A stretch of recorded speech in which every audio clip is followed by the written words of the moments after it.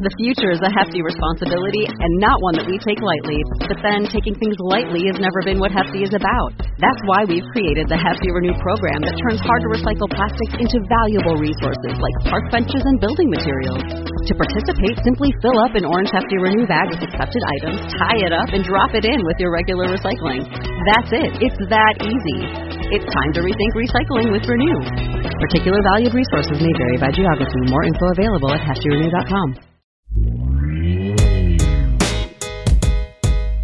Hey folks, and welcome to Typology, the show in which we explore the mystery of the human personality through the lens of the Enneagram.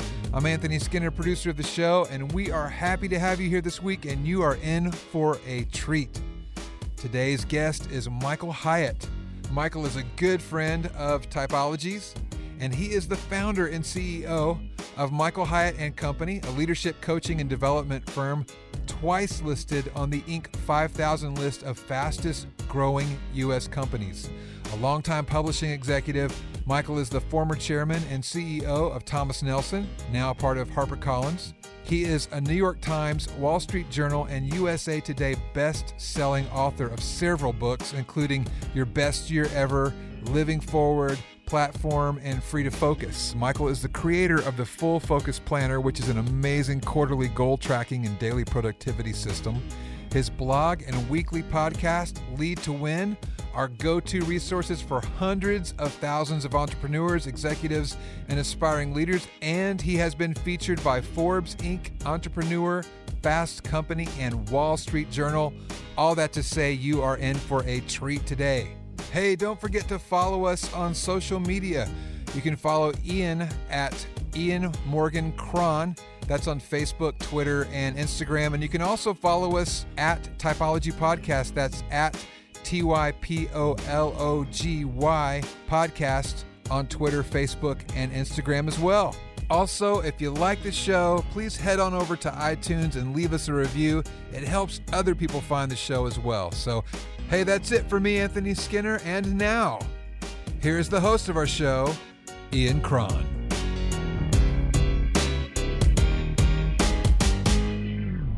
Michael Hyatt, welcome to Typology. Thank you, Ian. Always great to be with you. It is, isn't it? It is. Because you're special. And unique. And unique. And man, nobody's like you in the world. Man, I went over to the factory yesterday to go to Honest Coffee, and I looked down the hallway into that big, beautiful theater of theirs, and I see this big lit up sign with Free to Focus on it. No, the Focus Leader. The Focus Leader. Close. Well, I just saw the word focus, and I knew who it was. So I went down the hallway and went in, and you're having your Free to Focus, the Focus Leader Conference. Yes. Holy smokes. What an event. It was so fun. It was the first time we've ever done it. We basically combined Best Year Ever Live and Free to Focus Live, and we put it into a one-day event. We filmed the whole thing, too. Right. Because we're going to do an online course, a master class.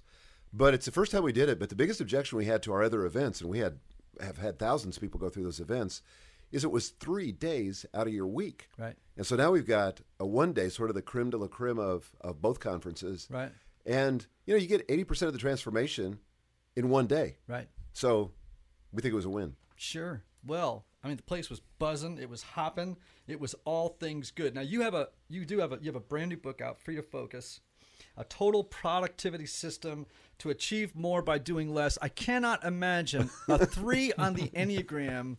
I mean, seriously, like, talk about sweet spot material here. This stuff isn't like in the warp and woof of your being. It really is. I mean, of course, I haven't always understood that I was an Enneagram 3. Right.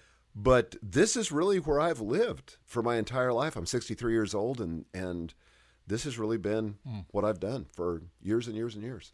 I mean, what a selling point in a way for the Enneagram, right? It's like it really describes not just, preferences and traits. It's like, no, it gets down to like what's really in there. Like you're just doing what you are. What drives me, what motivates me. Yeah, all of that fits in here. But I think, thankfully, some life experience and some knowledge of the Enneagram has given me this self-awareness to know that productivity is not the end. It's a means to an end. All right. Well, tell me more about that. Okay. So in chapter 1 of the book, first of all, the first section of the book is called Stop, which is very surprising for a lot of people that are into productivity because they want to go. Right. And so the thought of stopping and reflecting is counterintuitive.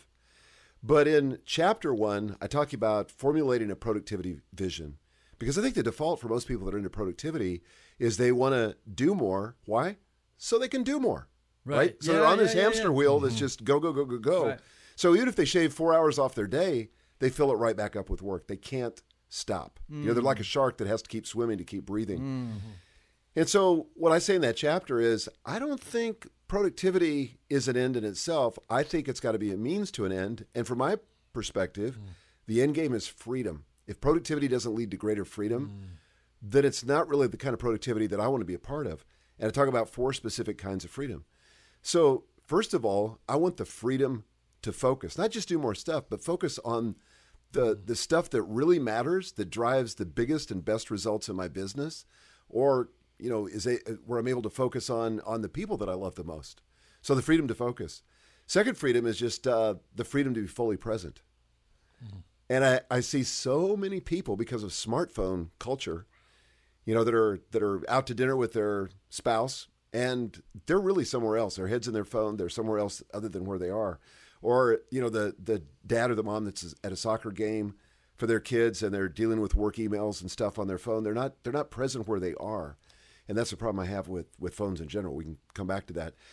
But I think the freedom to be present, if I could be productive so that I could really be present and truly in this meeting that I'm having or this interview that I'm doing with you, it's really valuable. Then third, the freedom to be spontaneous. I don't want my life so programmed and so over-programmed that I can't stop what I'm doing to have coffee with a friend or stop what I'm doing to visit with the grandkids when they drop by the house. With that kind of margin, that kind of white space in my life to be able to do that. And then finally, this is my favorite of all, the freedom to do absolutely nothing. Now, I learned this in Italy because they have a saying called la dolce far niente, which means the sweetness of doing nothing. And the Italians are great at it. I mean, they've elevated this to an art form. So, about 5 o'clock at night, 6 o'clock at night, everybody pours out into the central spaces in the cities and just visit with one another, have a drink, just talk, basically do nothing. And so that's the kind of freedom that I'm after with productivity. If the productivity doesn't lead to that, if it just leads to more busyness, I'm not interested. Wow. So freedom to do nothing, freedom to be spontaneous, freedom to be present. First one was freedom to focus. And freedom to focus. Wow. Okay. Now, I'm assuming those were life lessons you learned. You're 63, as you just mentioned, right? Right. So was this book born out of reflection on, a lifetime of being a 3? And was there a time in your life when you were not free to do nothing, to be present, to be spontaneous? Definitely. All right, let's talk about the pain years. Okay, so 20 years ago, little over 20 years ago, I went to Thomas Nelson as a manager of one of the divisions. And the division that I was managing, I'd been there for about 18 months when my boss retired and I took over that division.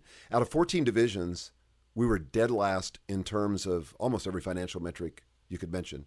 Profitability, return on assets, everything. And so my boss, the CEO, said, "How long is this going to take you to turn it around?" And I said, "Well, probably about 3 years." And I was completely guessing. I had no idea. Well, the truth is we turned it around in 18 months. We went from number 14 to number 1, but at some significant cost to my life because I was working almost every weekend. I would come home, refuel, and get right back on my laptop and keep working through the evenings. I had zero margin. I ended up in the emergency room 3 different times thinking I was having a heart attack. Oh, my gosh. And thankfully I didn't. But the third time, the guy said to me, the guy that was the doctor in the emergency room said, "I think you need to see a cardiologist and kind of get this put to rest." And so I saw the cardiologist. He ran me through a nuclear stress test. And he said to me, "Look, your heart's fine." But he said, "What is going on in your life?" Wow. And I told him about the stress I was under, and I wasn't exercising. I wasn't paying attention to nutrition or what I was putting in my mouth. And he said, "Here's the deal. If you don't figure this out," he said, "you're going to end up in the ER again, but I'm not sure I can help you next time." And so that was a huge wake-up call. Right. So I hired an executive coach, Daniel Harkavy, with whom I wrote the book Living Forward, Right. all about life planning. And Daniel basically helped me to find balance again and helped me to realize that, you know what, there's more to life than work. There's all these other categories, these accounts, these domains of life. Right. And so I started giving serious attention to my family, to self-care, to some of these other things. Right. And it certainly didn't happen overnight. It was a journey. Okay, so for those who are new to the Enneagram, threes, the performers, these are folks who are success-oriented, image-conscious, wired for productivity, right? Yep. This is like in the genetic It thing. is. It's in the code, right? You can see it with the right kind of microscope. Yep. And you're motivated by a need to be or to appear to be successful and to avoid failure. I'm talking about threes Yes. in general, right? Yes. That's the unconscious motivation for threes. So as you look back over the landscape of your life, is there a moment as you think back where you just say, this is ground zero. This is where that unconscious belief began, that motivation, that belief under the waterline that got me going on this track? Yeah, I can tell you exactly when it happened. All right. I was 18 years old. I was a senior in high school. And my dad had a serious drinking problem. And he was a Marine and had been injured in the Korean War. And he did his best. I mean, he came back to the States when there was no understanding of, post-traumatic stress disorder. There was no treatment for it. Guys just got by the best they did, and a lot of them medicated. And so the most easily available medication was liquor. Right. And so he did pretty well for a while, moderate drinking. But then by the time I got into junior high and high school, he was kind of falling down drunk. Yeah. And so I came home with my sister from a party, and some friends dropped us off at the house. And as we looked toward the front door of the house, we saw on the sidewalk between us and the front door, my dad. It was dimly lit. It was late at night, but we knew what it was. Our dad had passed out on the sidewalk. Right. And so we went and picked him up, and our friends were watching, and they started laughing, No. And so we're picking up my dad, and he's just stumbling in. Come on, Dad, you got to get in the house. We put him down on the sofa, and he falls asleep immediately, snoring. And my sister bursts into tears, and she runs into the other room. And I stood in the shadows and looked at my dad, and I made this vow. And I said, I will never be like that. And that vow became really the part of the iceberg that you can't see that drove all the behavior. And so I really became driven at that point. I didn't know that there was another alternative. It wasn't a conscious choice. But that became really, really shaped everything that I did from that point forward. And it took, frankly, some strategic failures for me to kind of wake up, and some therapy, to wake up and smell the coffee and have the self-awareness of what was driving this behavior. Because for a while there, and I don't know if this happens to a lot of threes, but for a while there, it's like, why am I so driven? To the point of really unhealthy. Yeah. Unhealthy for myself, unhealthy for my family. Why can't I turn it off? And I think I was trying to outrun that fear that I was going to become like my dad. And so it was helpful to have some failure and kind of go back to rock bottom. I went through I'm hesitating because it wasn't really a bankruptcy because we didn't have enough assets to go bankrupt. We were so broke. Right. There's a level of brokenness that where you can't go bankrupt because you don't have any assets to divide up with your creditors. But in 1992, I had a business, a publishing company, that went broke. And literally, my partner and I were sitting on the floor of an office like this, but all our furniture had been hauled away by, repossessed. And we were just sitting there crying and thinking, what happened? And so those were things that helped me realize, even in the middle of that situation, My family was still there. Right. You know, at that point, I was still very healthy. My church showed up for me in a big way. You know, they were bringing groceries to us.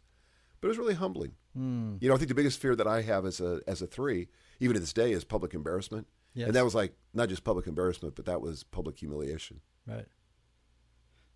So I have my AA sponsor who I call Sensei. We talk every day. He is amazing. He is amazing. He is the AA Sensei.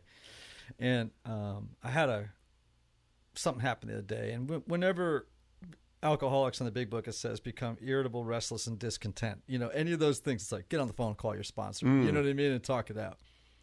And it's just something came up. It was a business thing, and I just, you know what zoomies are? You've got a dog, Winston, right? Like zoomies are when a dog starts running crazily in circles around the house and they can't stop. Yeah. It's like, right? So I have I call it the mental zoomies. Like I got a dog running around inside my head, making a movie, screaming, it's on fire. I got this thing going on. And I called him up, and it was a relational problem with somebody, and he's very, very calm, very, very, Arkansas accent. And he just says to me, well, what would you do if you weren't afraid? You know, 'cause I had to make a choice. He just said very calmly, what would you do if you weren't afraid? Love that question. Is that an amazing question? Yeah, it's a great question. And I said, well, I think I'd do that. And then he paused and he goes, well, I think you got your answer then. Call me back in 2 hours after you do it. Oh, man. Wow. And I thought, so, I mean, 3s, you're not in the, the fear triad, but there is, we all have basic fears. Sure. Public humiliation would be the one, but maybe just in a more global sense as a 3, speaking through the lens of the Enneagram, as you look out over your life, what would you do in life right now as you think about your life? What would you do if you weren't afraid? Yeah. Well, I think I'm at a place in my life, maybe age helps this some, where I'm more fearless and I'm pushing the envelope constantly. And I think one of the things that happens to entrepreneurs, I don't know about 3s, but I learned this actually from my coach, Dan Sullivan. He said, entrepreneurs who are successful have such a fear of failure that once they take risks and they become successful, then they try to build a life free from risk. And so they stop taking risk. Right. And the truth is you start sliding backwards when that happens. Right. So knowing that, I'm constantly pushing myself into greater levels of risk, both personally and in terms of my company and so forth. So, so I don't know that I would do anything different. Okay, so let's lean into this a little bit. All right. Why does this feel like therapy? Yeah. Put your seatbelt on. Here we go. So in your personal life, what would you be doing, or what would you do, or what are you thinking that if you weren't afraid?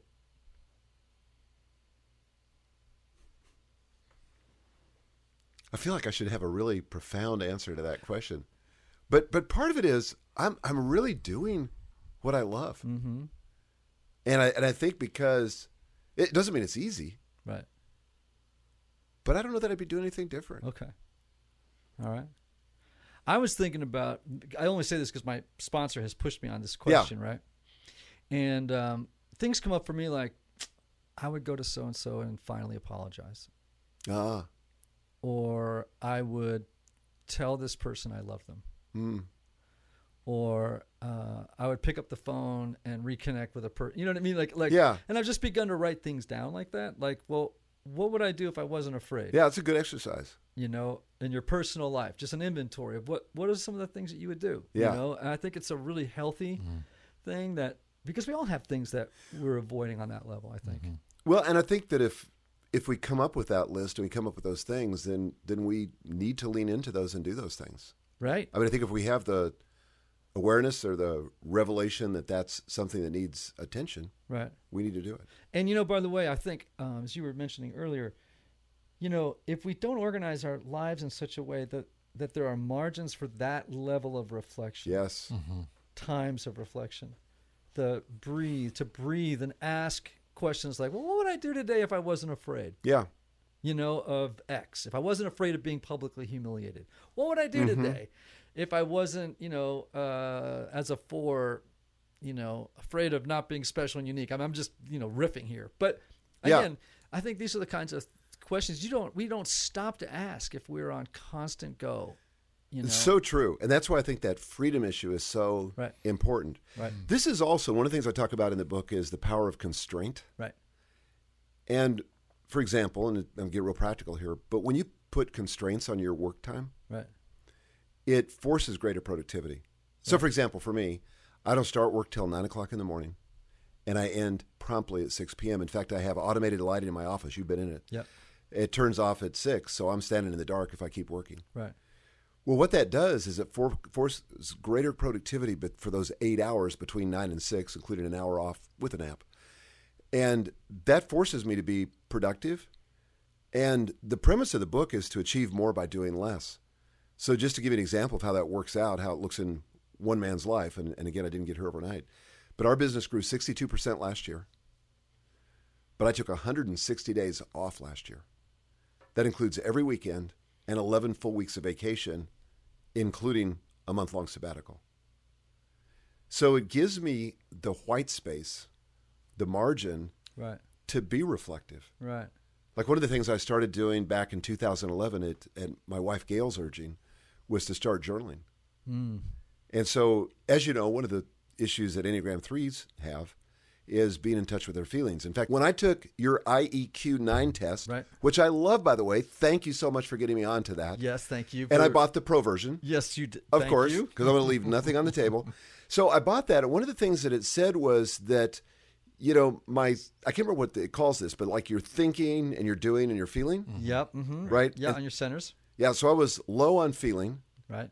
Probably no surprise. A lot of Enneagram 3s, I'm sure, suffer from this. But journaling has helped me get in touch with that because I go through these 8 questions. In fact, I have a product called the Full Focus Journal, which is a journaling product. Which is great. I have it. Yeah, I think it's great too, but it's just what I do, which is answer these 8 questions every day. And one of them, which sounds so maybe silly if you're not an Enneagram 3, but how am I feeling today? Yeah. If I don't check in with myself, and this is going to make you laugh, but I literally have open on my web browser a tab that has a feelings wheel.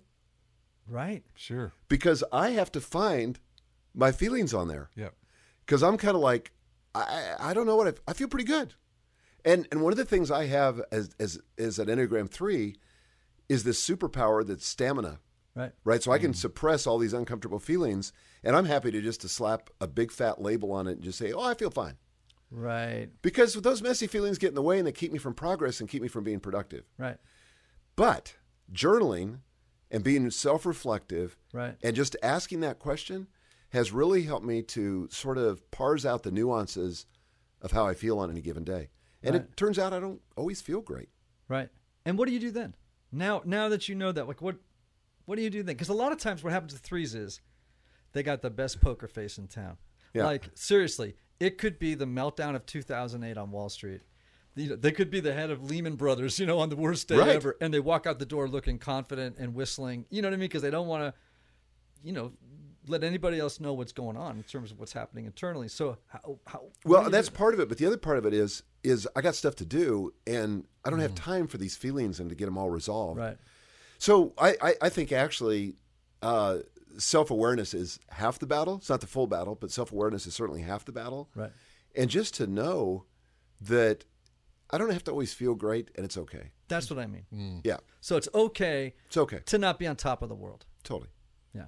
A lot of 3s. So I meet 3s all the time. And the message it's not okay. It is not okay to not be on top of the world and to have your game on.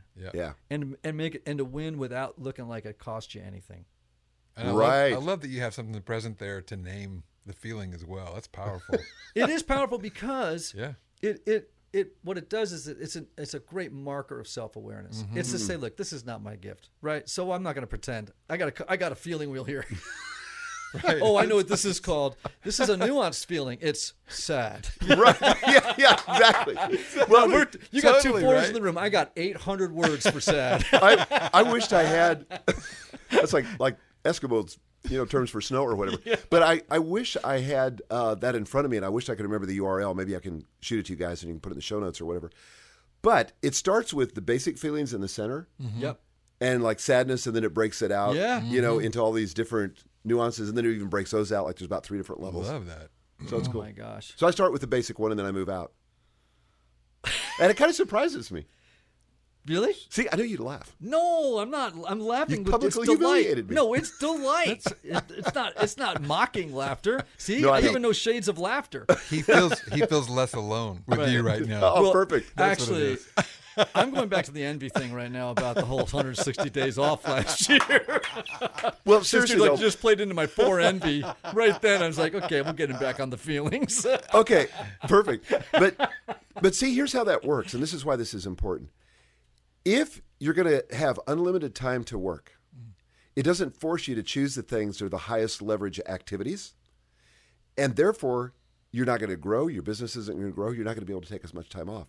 Because when I plan the year out, like we're already planning 2020, so we're already putting the big rocks in, which for me starts with rejuvenation. So where's my sabbatical going to be in 2020? Where are my vacations going to be? Everything has to fit around that because those are the constraints in my schedule because I know that stuff is more important than anything else. That makes me productive. I just show in the book, a lot of research shows that after about 45 hours of work, you start going backwards in terms of productivity. That's amazing. It's amazing. And there's a study I quote in the book that was done with some investment bankers over 12 years. And these were guys that were routinely working 60 to 120 hours a week, if you can imagine. Their employers were providing round-the-clock administrative help, food, laundry services, and all that. And as you can imagine, at first they were highly productive. But then they started experiencing some debilitating health effects. Chronic illnesses, back pain, autoimmune issues, rashes, all kinds of stuff. But worse, some psychological disorders like diminished judgment, questionable ethical decisions. I mean, you can see why what happened in Wall Street in 2008, 2009 happened. These guys, you could make an argument legitimately, they were working too much. They weren't taking time to rejuvenate. Chapter 3 of the book is all about rejuvenation.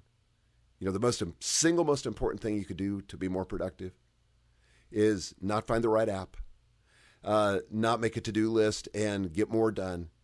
It's good. Get a good night's sleep. Yes. And this goes across all types. So I'm going to talk I'm really glad you said this because I was just talking yesterday with someone about it. So I have 5 questions. Now I don't have, I'm a therapist, but I don't see clients individually anymore. Sometimes I'll do coaching with, business leaders or organizational And you're leaders. a great coach, by the way. Thank you. Yeah. I appreciate that.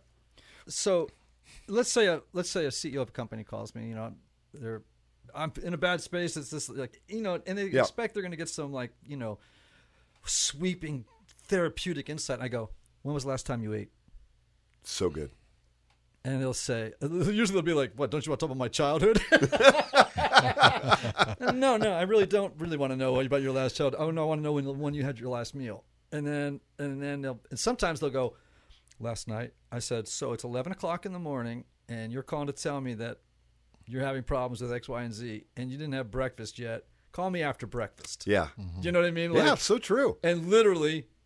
Well, and I talk about in that chapter about things like exercise and what a mood elevator that can be. And I saw you out running the other day. Right. And I just know that has a huge impact on my mood. I remember one time I was all, what did you call that? Zoomy? The Zoomies. Yeah, so I had the Zoomies before I was going to speak publicly. I don't know why. I was speaking in front of a bunch of speakers, and I was just freaked out about it. And so I called Gail, and I said, honey, you got to walk me through this. You got to talk me down off the ledge. And she said, did you run today? And I said, no. And she said, why don't you go run and then call me back? Yeah.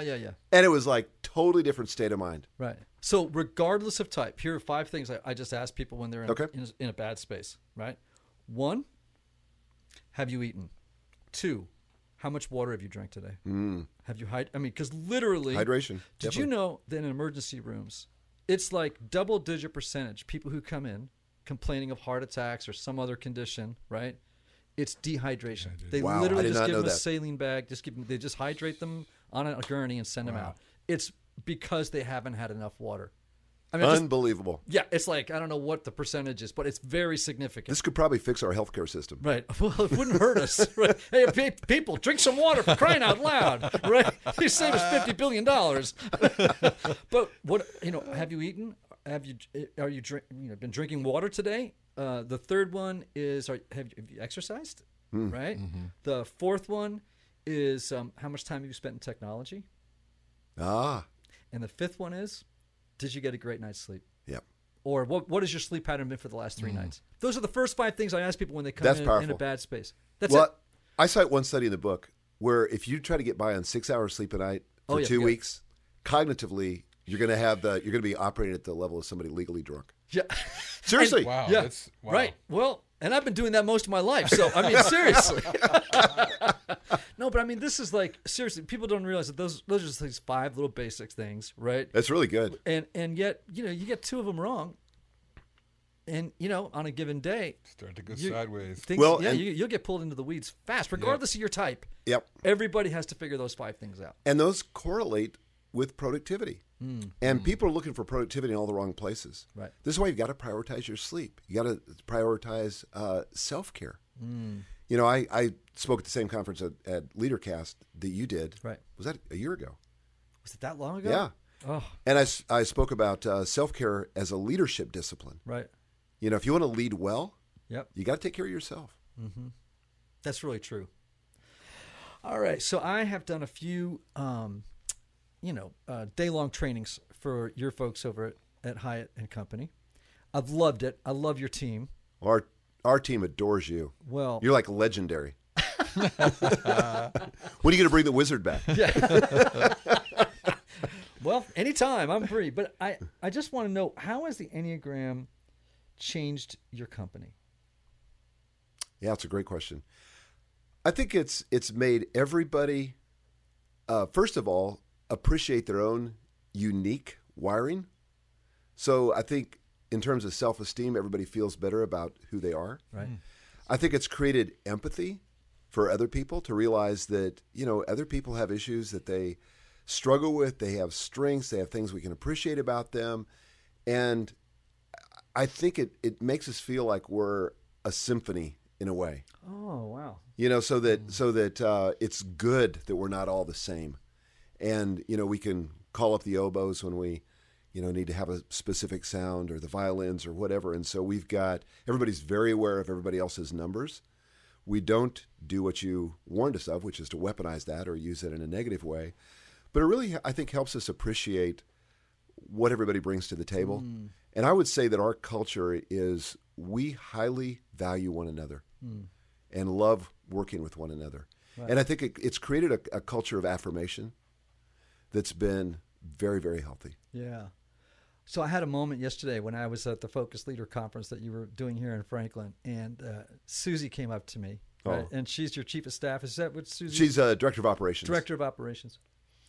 And we just got to talking, and she said, the other day we had sort of a crisis in the office about something.